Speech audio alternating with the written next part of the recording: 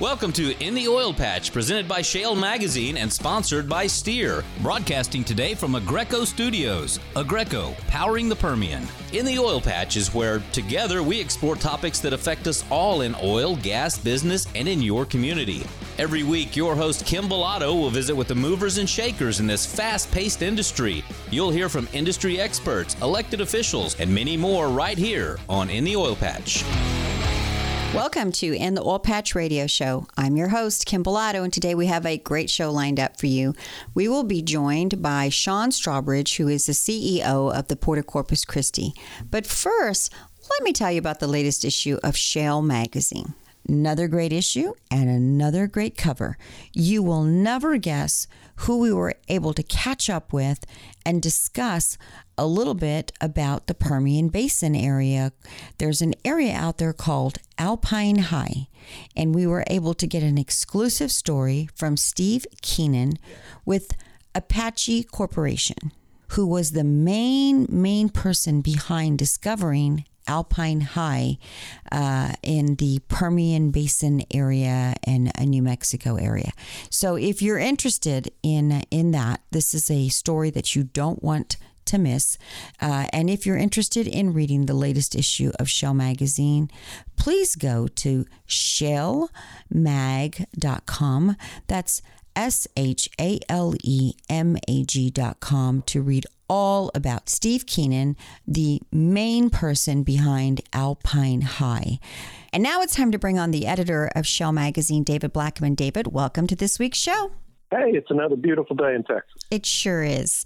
You know, every day you wake up is a beautiful day. Exactly. Well, let's just jump right in because there's a lot of exciting things happening. One of the biggest stories as of lately is the ExxonMobil reserve filing. The company reported its reserves rose by 23% during 2018 alone. And with so much coming, and most of it is coming from the Shell operations. So I guess what I want to talk about is how extraordinary is this to increase that much in 1 year? Well, it's amazing, frankly. It's their Permian Basin operations, which, you know, we had a big report on. Our cover story was about in the January, February issue of Shale Magazine.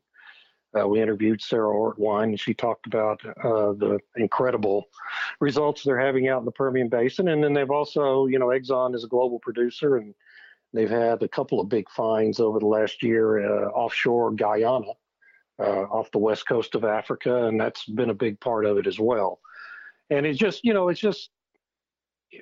one more proof point that U.S. shale is a big deal and is not some flash in the pan like you see so many opponents of oil and gas talking about. I mean, this is a company, it's a global company, the most sophisticated company in the business, and the Permian Basin and its U.S. shale operation is one of its two main focal points of its entire business.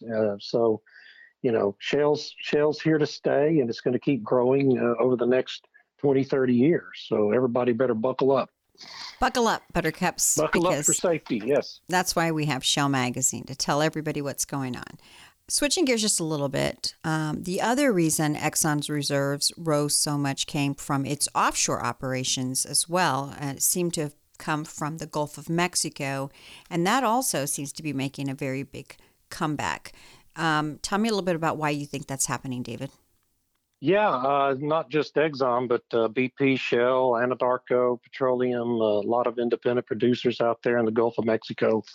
And over the last year and a half, the Gulf has been really having a pretty dramatic comeback in terms of overall production and new reserves findings out there in the deep waters in particular, but also on the shelf. You have a lot of independent producers buying up old reserves from bigger companies and going out and reworking wells and increasing production in the shallow waters of the Gulf. And that's a great thing, you know, for the United States. The Gulf of Mexico, the most recent productions is it's producing about 2 million barrels a day, which it had gotten down to about 1.3, 1.4 million a day. So that's a pretty significant comeback in overall production, and that's 1/6 of all the oil produced in the United States. So it's a big part of our energy picture, and it's good to see it getting healthy again, because after the Macondo incident back in 2011, things really fell off in the Gulf, and it had a lot of hard times after that. So it's good to see it all making a comeback now. Very interesting. This week also, the Senate Finance Committee approved a bill that would provide $5,000 per year raise for our state public school teachers, which is amazing because there's never enough money that we can pay our teachers who educate our children. Yeah. But I think it's important for us to really break down and understand, it is the oil and gas industry that's making these increases possible. And in a time where most people are moving towards green and they're anti-oil and gas in some ways, hopefully this will set the story straight that if we really need to invest in our teachers and our education, and oil and gas is making this possible. Yeah. So let's talk about that. Well, it's so important in Texas. The oil industry drives our entire economy because, people look at the oil industry and see, well, it provides somewhere 700,000-800,000 direct jobs in the state of Texas, and it's a big state. But that's just the direct employment by the industry itself. Doesn't include all the hundreds of thousands of other jobs in the service industries that directly serve the oil and gas industry, and then all the jobs that are created in the local communities. Because you have all these oil field workers, all the activity going on, supporting all the local restaurants and grocery stores and hotels and motels and on and on and on. And so it just reverberates out through the whole economy. It contributes about $14 billion a year to the Texas state government, according to this new report that the Texas Oil and Gas Association put out a couple of weeks ago. And it funds our state's rainy day fund that has a $12 billion balance in it. All that combines to, it's a very happy, lucky circumstance this year. The legislature convened in January and it had about a $5 billion budget surplus to work with. And so it has enough money to work with now that it feels like it can give a fairly significant raise to school teachers. And that's a really good use of that money. So I'm glad to see it happening. It's been a while since school teachers in Texas did get a raise from the state portion of their salary structure. And yeah, you're right. I mean, none of it's possible without the oil and gas industry booming like it is in the state of Texas. In my other job before I started working in oil and gas, I was in social services. And I tell this story a lot because it really did help me fall into oil and gas and have a great appreciation for, especially here in Texas, how all of these things come together. So basically in a nutshell, when Texas is not doing well financially, it is always coming back to, usually there's a problem in the oil and gas sector. And so that year that we had a problem was the state comptroller's office had miscalculated the amount of revenue that we were going to receive, which does happen, no one's fault, but it really put Texas in a bind. And I saw a lot of budget cuts happen across the state. And you don't think about those things until you're actually going through them, how it affects the elderly, the mentally ill, the teachers, the law enforcement, EMS, fire. They all are connected into this rainy day fund. Or if the states should fall short, they go to this rainy day fund. That's what it's there for. So oil and gas is vital in this state, in my opinion. And it really, truly is the single most important thing that we have to continue and make sure that our state continues to invest in its workforce and its teachers, and of course in just continuing to drive the state forward. So I'm glad you brought this up. I'm glad that the legislators saw their way to give our wonderful teachers an increase, but let's also thank the oil and gas industry, because without them this wouldn't have been possible. Yeah, and it's only gotten through the Senate so far. It still has to go through the House of Representatives. I think there's a real good chance that it'll make it, and then the governor needs to sign it into law. But right now it's all looking pretty positive for the state's school teachers. Yeah, I mean, who doesn't want to give our teachers a pay raise? So I think you're probably right. Well, David, that is all the time we have this week. Look forward to having you back next week, which I'm sure we'll be talking more energy and politics. I'll look forward to it. Thank you. And with that, we do have to take a quick break, but when we return, we will be joined by Sean Strawbridge, the CEO of the Port of Corpus Christi. You're listening to an Oil Patch Radio Show, and we'll be right back. In the Oil Patch Radio Show is proud to bring you this week's Energy Minute, produced by ShaleMag.com. Here's Texas Railroad Commissioner Ryan Sitton with your current industry update. This is Texas Railroad Commissioner Ryan Sitton with your Energy Minute and your oil and gas statistics for last week, ending February 22nd. The United States had 1,047 drilling rigs running at the end of last week, a decrease of 2 from the prior week. Texas lost 1 rig to end last week at 508. The Texas Railroad Commission issued 207 drilling permits last week to bring the 10-week rolling average to 277. Natural gas prices gained 7 cents to average $2.68 per MMBTU last week. West Texas Intermediate crude prices gained $2.82 to average $56.81 a barrel last week, and gasoline prices across Texas gained 9 cents to average last week at $2.14 a gallon. This is Ryan Sitton, and that's your Energy Minute. Listen to In the Oil Patch Radio and keep up with the oil and gas industry online at shalemag.com. Hi, this is Kim Bellotto, host of In the Oil Patch Radio Show. Do you have questions on global warming? How about seismicity, air quality, water issues? What's OPEC? What's OPEC Plus? Oil prices and gas prices? You probably have a bunch of questions. And now there is a place for you to go and ask your questions and get answers. Starting every second Saturday of the month at 2 p.m., we will have a live call-in show in which John Tatera, the president of Texas Alliance of Energy Producers, will be joining me in studio to answer all your questions. So be sure to take advantage of getting your most important oil and gas questions answered live and join us on the show. The call-in live line is 210-526-3656. Again, the call-in live number is 210-526-3656. Be sure to call in at 2 p.m. If you want more information how to call in live or the phone number again, be sure to email us at radio@shalemag.com. That's radio@shalemag.com. Or just go to our Facebook page in the Oil Patch Radio Show. You'll find the information there as well. Would love to talk to you every second Saturday at 2 p.m. So be sure to call in. I'd love to get your questions answered, so be sure to call in at area code 210-526-3656.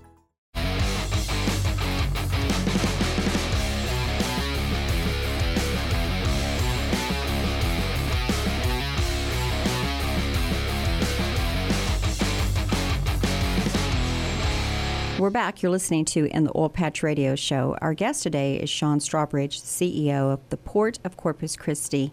And Sean, before I bring you on, I just wanted to give you a proper introduction of what you are basically the CEO of. The Port of Corpus Christi is the 4th largest port in the United States for total tonnage. It's a huge economic driver for the South Texas and, of course, in the Coastal Bend area. And you're fairly new in this role. So welcome to In the Oil Patch Radio Show. Let's start with, tell us a little bit about your role and what you're doing there at the port in your new role as CEO. Well, thanks, Kim. Glad to be back on the show. My role as the Chief Executive Officer of the Port of Corpus Christi is really to focus my attentions in 3 areas. One is how we spend our money, where we place our capital.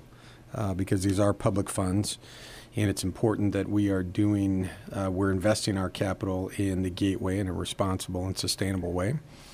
2, like any CEO, it's about ensuring that we've got the right talent and organizational alignment and culture for the organization. The culture that we are really developing there at the Port of Corpus Christi with our staff is a results-oriented culture. We've got a set of core values. We call them our Seaport values. Seaport is an acronym for safety, empowerment, accountability, preparedness, optimism, respect, and teamwork. And while simple as those sound, we really need to be guided by those core principles when we're executing. And execution is, of course, the third area that I focus a lot of our attention on. We can have great plans, but we've got to make sure that we're executing as flawlessly as possible. So as the CEO, I have the good fortune of being able to tell our story. And we've got a wonderful staff that works hard every day to ensure that we're bringing value to our customers and certainly to the Gateway. Now, you're a little modest in this area, too, because you weren't the CEO. You started in another capacity, and the port had not seen leadership change in, 20 years. And they kind of made this role for you. You had some past experience. So I want to just go back just a little bit to help our listeners understand your journey to get to the CEO, because you've made, and we're going to talk about it a little bit later in the show, the great impact that your leadership and your team have made, your dream team. But let's go back a little bit. You started a couple of years back. It didn't take you very long to rise to the top. Yeah, I came in as the deputy executive director and the chief operating officer in July of 2015. There was a nationwide search that was conducted. The current, the previous CEO or executive director, John LaRue, had been there. Actually, he's still there in an advisory role, but he had been in his role about 20 plus years at that time, and he certainly was thinking about the next phase of his life, retirement. We all nice thing to have once in a while. Certainly, we all acquiesce to father time at some point, and I think John certainly deserves to move on to a more relaxing phase of his life. But he, over the last 3.5 years that I've been there, he has continued to be there as a great resource for me to lean upon and to seek guidance from as we experience this epic growth. But the board, the Port Commission that I serve at the pleasure of, saw a need for a succession plan. They hired me, and in January of 2018, they elevated me to the Chief Executive Officer role. And since that time, I've really been focused on, as you say, placing the right people in the right positions, and I think we have set the table quite well with a wonderful team of business executives, a great mix of women and men who come from industry. These are not government bureaucrats. These are not people with a lot of public administration experience. And the reason for that is, while the port is a public agency, we're an independent political district of the state of Texas, we have tax authority, as does the other 18 public port authorities in the state of Texas. We are the only port authority in the state of Texas that's never exercised our tax authority. Where we derive our revenues from is from the services, the fees we charge for the services we provide, or the land that we lease to our customers. And by having a business-oriented focus of how we generate our revenues, and certainly being mindful of then where we place our capital that we earn from our customers, I think that's a great model for other enterprise funds, government enterprise funds, to emulate. In our particular case, we do a lot of public-private partnerships. We place public funds, our funds, right alongside our customers, building infrastructure, building facilities that then we lease to them under long-term lease agreements. And we really focus on investing more in the Gateway. I was just in Dallas yesterday. I speak to a lot of institutional investors, hedge funds, private equity funds, and certainly pension funds. And it's important that we continue to evangelize the virtues of the Port of Corpus Christi and the South Texas Coastal Bend Gateway for the energy markets, because really our goal is to ensure that we are a competitive gateway, we're a cost-effective gateway, certainly a safe gateway for America's energy now that we are the largest energy producer in the world, and certainly on track to be the largest exporter of energy in the world. And Sean, with that, we do have to take a quick break. But when we return, I want to talk about the funding that the U.S. Army Corps of Engineers awarded the port, as well as the construction contract. You are listening to In the Oil Patch Radio Show, and we'll be right back.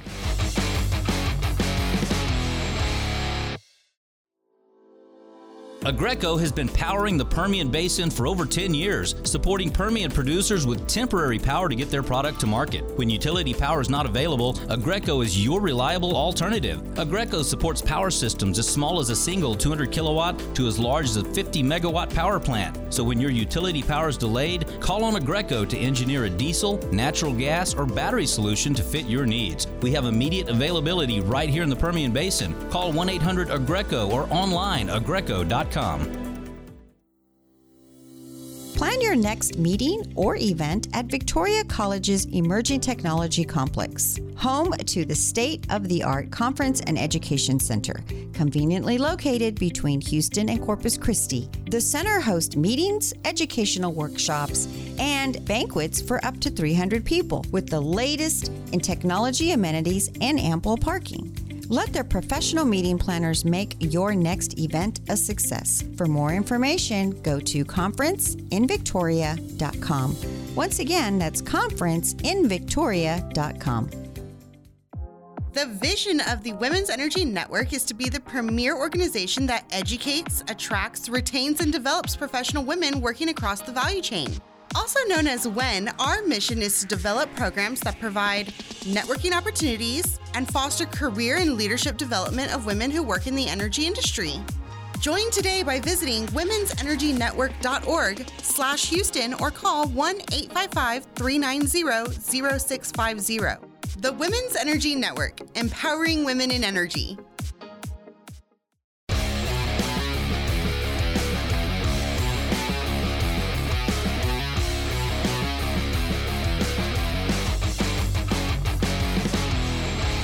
We're back. You're listening to In the Oil Patch Radio Show. Our guest today is Sean Strawbridge, the CEO of the Port of Corpus Christi. Before we bring you back, Sean, I want to take a minute to listen to President Trump recognizing the Port of Corpus Christi. If we can hear that soundbite now. In Texas, they can't get the big ships in because they need to dredge a couple of feet.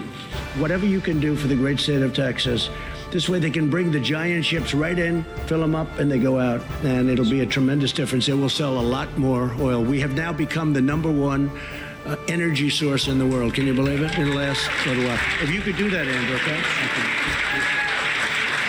Thank you. He'll get it done. He's truly bought into how important the Port of Corpus Christi will be for our energy needs. And you guys have hit some major accomplishments, so let's talk about that. Tell me where you guys are at. Absolutely. President Trump certainly is aware of the importance of exporting America's energy. I think he mentioned that in his State of the Union address some weeks back. Certainly, our Congressman Michael Cloud, was able to impress upon him the importance of the deepening and widening of the Corpus Christi ship channel. To be able to handle the larger ships carrying more of America's energy, certainly Texas energy. And so when you look at this administration's agenda, which is certainly balance of trade, infrastructure, and energy is right up there. And energy independence, I think we check all of those boxes. So the Corpus Christi Ship Channel Improvement Project, which is a federal project, we are finally seeing the end of the light, if you will. We're seeing the light after 29 years of bureaucratic hurdles and congressional authorizations and reauthorizations. We actually will have dredgers in the water in the next month to begin the first contract. There are 4 contracts to improve 29 miles of Corpus Christi Ship Channel to take us to a depth of minus 54 feet, mean low water. And that will allow about $40 billion more of export goods value. That's at $55 crude. About $28 billion of that $40 billion estimate is crude oil, and the rest is LNG and LPGs and NGLs and other liquids. But crude is certainly a big chunk of that. And if you've been following the discussions with China on trade and our U.S. negotiators working with China on having them buy more American energy products. Certainly crude and LNG are front and center for that. And if crude and LNG are front and center, then the Port of Corpus Christi is right at the apex or the tip of the spear of that trade deal. And we're very excited about that, but we've got to make sure we've got all the infrastructure in place to be able to handle those increased exports to our trading partners like China and certainly to our NATO allies and others. So the fact that President Trump has taken a personal interest in our project is very gratifying for us. We've got to make sure that we are impressing upon the Army Corps of Engineers, which is the federal agency that's responsible for executing on that project, to execute in an appropriate time frame. We're certainly impressing upon Congress and the appropriators and the Office of Management and Budget, which is the federal agency that holds the purse strings, if you will, to these federal dollars, that it is important to continue to fund these projects, because these projects are not going to they're not going to be cheaper. And so the more we can front load the funding of them, the more we're going to be able to execute faster. We're going to be able to realize a bigger return on those investments by being able to export more American products. Interesting. When we return, I want to get on to another topic, which is Trafigura. You're listening to In the Oil Patch Radio Show, and we'll be right back. Remember this name, Oilfield Experts, to locate any part, anytime for your automotive or oilfield equipment needs. Oilfield Experts' specialty is those hard-to-find oilfield parts for your fleet maintenance needs, and we've been providing those parts and accessories to keep your tools turning since 1965. From the auto repair shop to the pump jack, call us for the right part right now. Write down this number, Oilfield Experts, 210-471-1923. Again, that's 210-471-1923, and visit us on the web at theoilfieldexperts.com. Hi, this is Kim Bellato, host of In the Oil Patch Radio Show. Starting every second Saturday of the month at 2 p.m., we will have a live call-in show in which John Totera, the president of Texas Alliance of Energy Producers, will be joining me in studio to answer all your questions. The call-in live line is 210-526-3656. Again, the call-in live number is 210-526-3656. Be sure to call in at 2 p.m. If you want more information how to call in live or the phone number again, be sure to email us at radio@shalemag.com. That's radio@shalemag.com.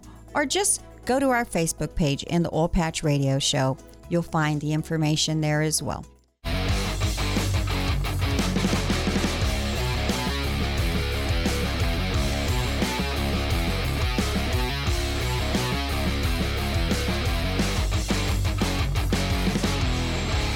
We're back. Our guest today is Sean Strawbridge, the CEO of the Port of Corpus Christi. Well, Sean, it always seems as though when people hear about an energy port, they're always thinking that it is the Port of Houston, the Houston Ship Channel. What is making the Port of Corpus Christi so unique pertaining to our energy? Ports are waypoints in goods movement. Whatever the commodity is, you think about ports as a midpoint. So that's not an origin, it's not a destination in the supply chain of any goods movement, right? Right. And Houston's no different. Corpus is no different. The thing with Houston is certainly an energy port, but the Port of Houston, and it's an omniport, as are we. An omniport meaning we handle many different commodities. We handle agriculture products. We handle energy products. We handle military cargoes. Mm-hmm. We handle dry bulk materials. We handle a lot of different types of commodities. But our largest single industrial segment is certainly the oil and gas sector. Houston is focused on containers. A lot of jobs are created around containers. When you think about trucking companies and packing companies and freight forwarding companies and railroads, there's a lot that goes into containers. And that's where the Port of Houston has focused its attentions for decades and will likely be continuing to do that. I think over 70% of the port's revenues and certainly a lot of the jobs in and around the Houston Ship Channel are tied to its container activity. Houston is congested, certainly, as it's seen a lot of success. If you were a energy trader, and certainly a crude trader, you wanted your barrel in Houston because of the liquidity of the Houston market. You've got 2.5 million barrels a day of refining capacity. You've got the petrochemical sector, and then you've got an ability to put those barrels on the water as well. So if you're a crude trader and you want to lighten your position, Houston was traditionally where you wanted to have your barrel. Corpus didn't traditionally have the same liquidity that Houston had. However, we are growing our liquidity because if you think of Houston as being a destination, Houston is a destination, okay? Yes. Corpus is a gateway to the world liquidity market. So you think about the global demand for oil, the global demand for gas. That's what Corpus Christi represents. So as you see more traders, as we build out the gateway and you see more volume coming to Corpus Christi, the traders are starting to recognize that the commodities traders are starting to recognize that having the liquidity of the global markets and having the fluidity of a gateway like the Port of Corpus Christi is really attractive for them. Today, we don't command a premium over Houston on our barrels, but we think that's going to change over the next decade. We think that ultimately Corpus will be able to command a premium over Houston if you want to place a barrel in Corpus for exports. Interesting. Sean, I want to switch gears and talk about a pending project that has been put out there to the community. There's been a lot of discussion. There's been a lot of people for and against a project that's called Trafigura. Well, Kim, Trafigura is a large global commodities trading house based in Switzerland. And they are a customer of the Port of Corpus Christi today. They're our largest LPG customer, and they're a good customer. But Trafigura has proposed an offshore buoy outside of the Port of Corpus Christi and outside of state waters to create a capability to handle the very large crude carriers. A VLCC handles 2 million barrels. It can carry 2 million barrels of TI spec crude oil. It will draw about 75 feet of water. We don't have 75 feet of draft today at the Port of Corpus Christi. The Corpus Christi Ship Channel Improvement Project will give us 54 feet of water. So there's still another 20 feet that we would need to dredge to be able to fully load a VLCC. Trafigura saw that and decided that they wanted to circumvent the port and create their own buoy. What is concerning for us about that particular project, there's really a couple of concerns.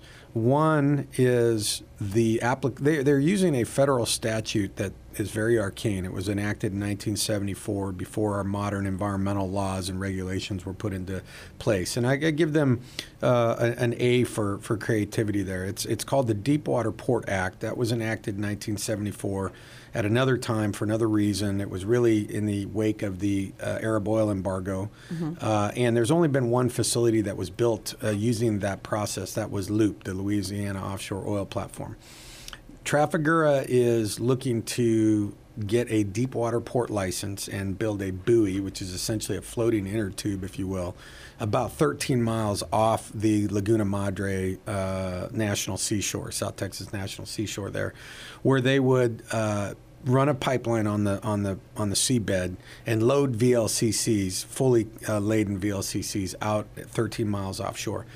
The reason why we have concerns about that is, one, their application that they submitted to the Department of Transportation, U.S. Department of Transportation, is the licensing agency, we felt was incomplete. We felt it left a lot of questions, and we wanted those questions answered. Two, we don't like the location because we are in air attainment, and if you've been in South Texas, as I know you spent a lot of your time there growing up, we get some pretty heavy winds. And the winds come primarily, they're southeasterly winds that will blow those volatile organic compounds that they'll be releasing when they're loading those vessels back into our airshed and potentially negatively impact our airshed, which is not fair to all of our existing customers who are following TCEQ regulations and doing all the right things in terms of capturing and sequestering vapors and combusting vapors. We really want to make sure that we're protecting our airshed. And then three, from an economic standpoint, certainly if we're going to circumvent our ports in Texas, then what's the real need for port authorities? Port authorities are not regulatory agencies. What we are is we're economic development agencies, but we do provide a buffer, if you will, between state and federal regulators and our customers. And what we like to do is we like to act as an intermediary, if you will, but we also can provide some services as well. By not providing that oversight and not providing those services to Trafigura, it gives us some concern about their safety record, which they've got some other issues globally that are well documented, and I won't go into those. But certainly, we think that it's a better model to work with the port than to circumvent the port. And we're not alone. There are other ports in the state that are concerned. We're not against buoys. I want to be very clear. We're not against the offshore buoy concept, but we certainly are against that one for all the aforementioned reasons that I just spoke of. In my opinion, there's more of an environmental problem that we don't have enough answers on how they're going to handle these things that give me great concern and an opposition to having it approved the way it is currently. Sean, when we return, I want to get into what is the future of the port, what are there any looming problems that you see, but we do have to take a quick break. You're listening to In the Oil Patch Radio Show, and we'll be right back. Shale Oil and Gas Business Magazine is the one-stop shop that'll keep you in front of the customers that you need to grow your business. Visit our website, shalemag.com, to learn more.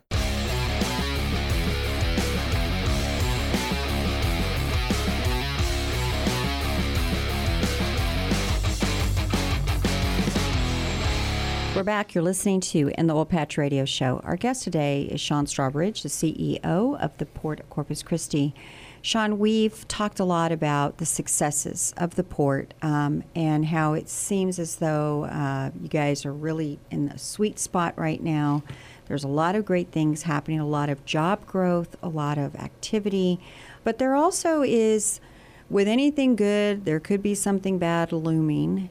And infrastructure, the community. What are some of the big issues that you see that the port will be dealing with and you will be dealing with here in the near future? What is it that the port needs to be watching out for? Well, it's an excellent question, Kim. We at the Port of Corpus Christi take great pride in being responsible stewards of the gateway. What that means is we're the local partner to the federal government for the maintenance and the construction of the Corpus Christi Ship Channel.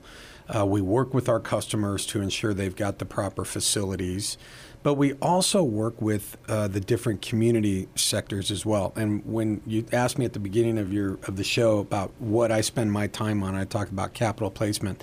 I really focus my attentions on ensuring that we are spending our money in 4 distinct buckets. The first and foremost is, of course, making sure we've got good infrastructure, making sure that we've got docks, we've got roads, we've got rail. We certainly have an improved channel. But we also spend our money in 3 other buckets, and one is the environmental bucket. So we have done more. There is no single agency that's done more in terms of shoreline restoration work, habitat preservation, beneficial use creation sites, environmental mitigation offsets for our customers. No single agency has done more than the Port of Corpus Christi, and we've spent millions, tens of millions of dollars in that area there. We want clean air, clean water, clean soils and sediments. We want good habitat for our hunters and our fishing. You guys have an amazing track record.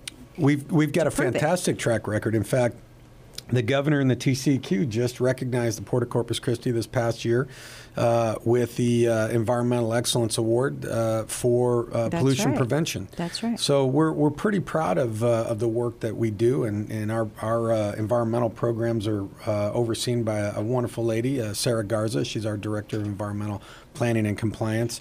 And so the community really, we want the surrounding community to be satisfied that we are good stewards. Right. We're not unlike private industry. We're not going to go bankrupt. We're not going to move away. We're not going to relocate our headquarters, and we're not going to get bought out. So we've been there 93 years. We're certainly going to be there for at least another 93 years.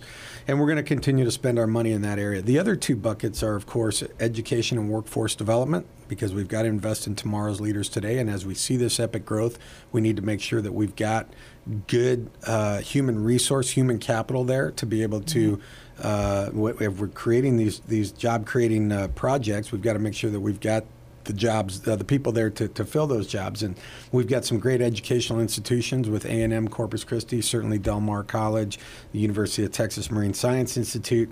And we want to make sure that we're continuing to invest in academia and keep tomorrow's leaders and those bright young minds in South Texas Coastal Bend. And then the last area is in good corporate citizenry, giving back to the community. We supported over 130 local and regional charities last year with both money, contributions, and volunteership. And so we're very excited about how the port really interacts with the community.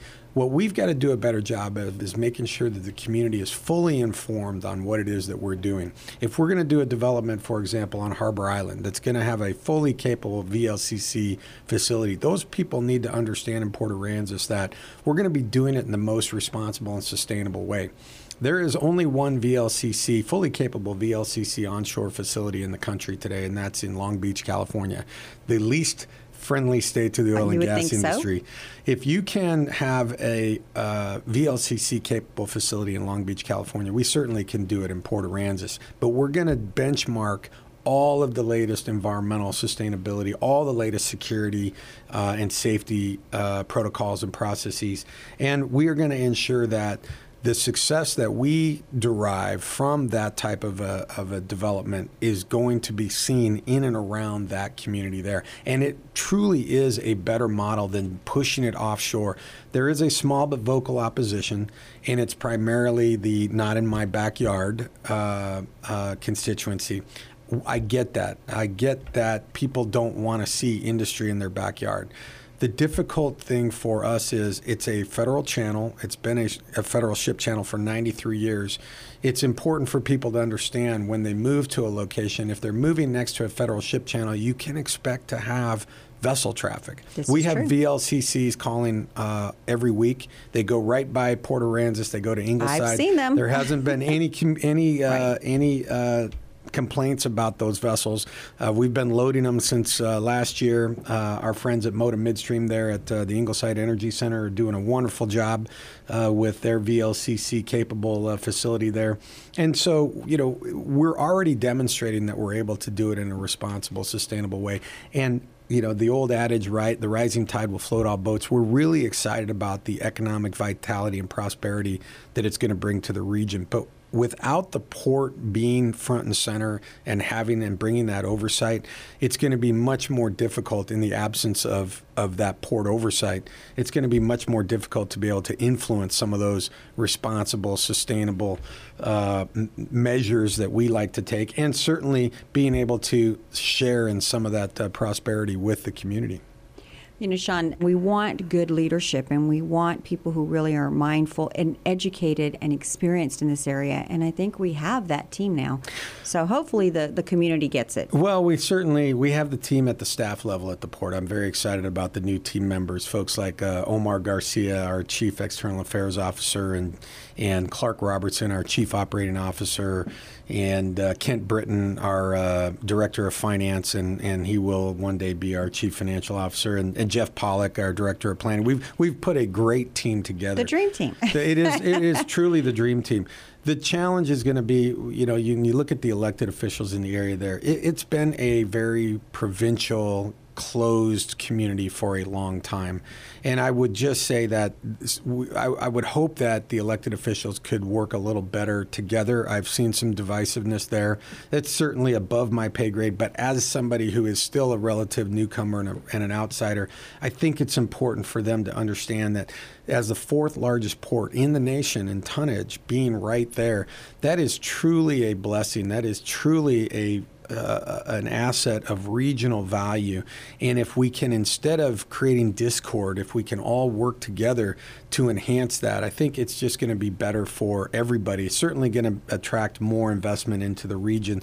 And by having the port there, we're going to ensure that those investments are done in a calibrated, responsible, sustainable way. And we're going to hold our customers accountable. For example, when Exxon came in, we said, you have to do what you say you're going to do, and we, the port, are going to hold you accountable. At the end of the day, Exxon agreed to that.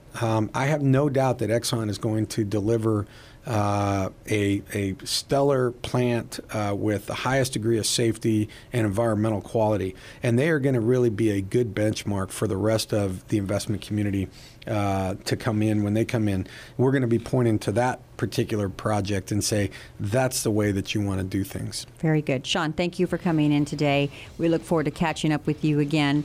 Probably in about 6 months, you can give us an update on what's happening out there with the dredging. My pleasure. Thank you, Kim.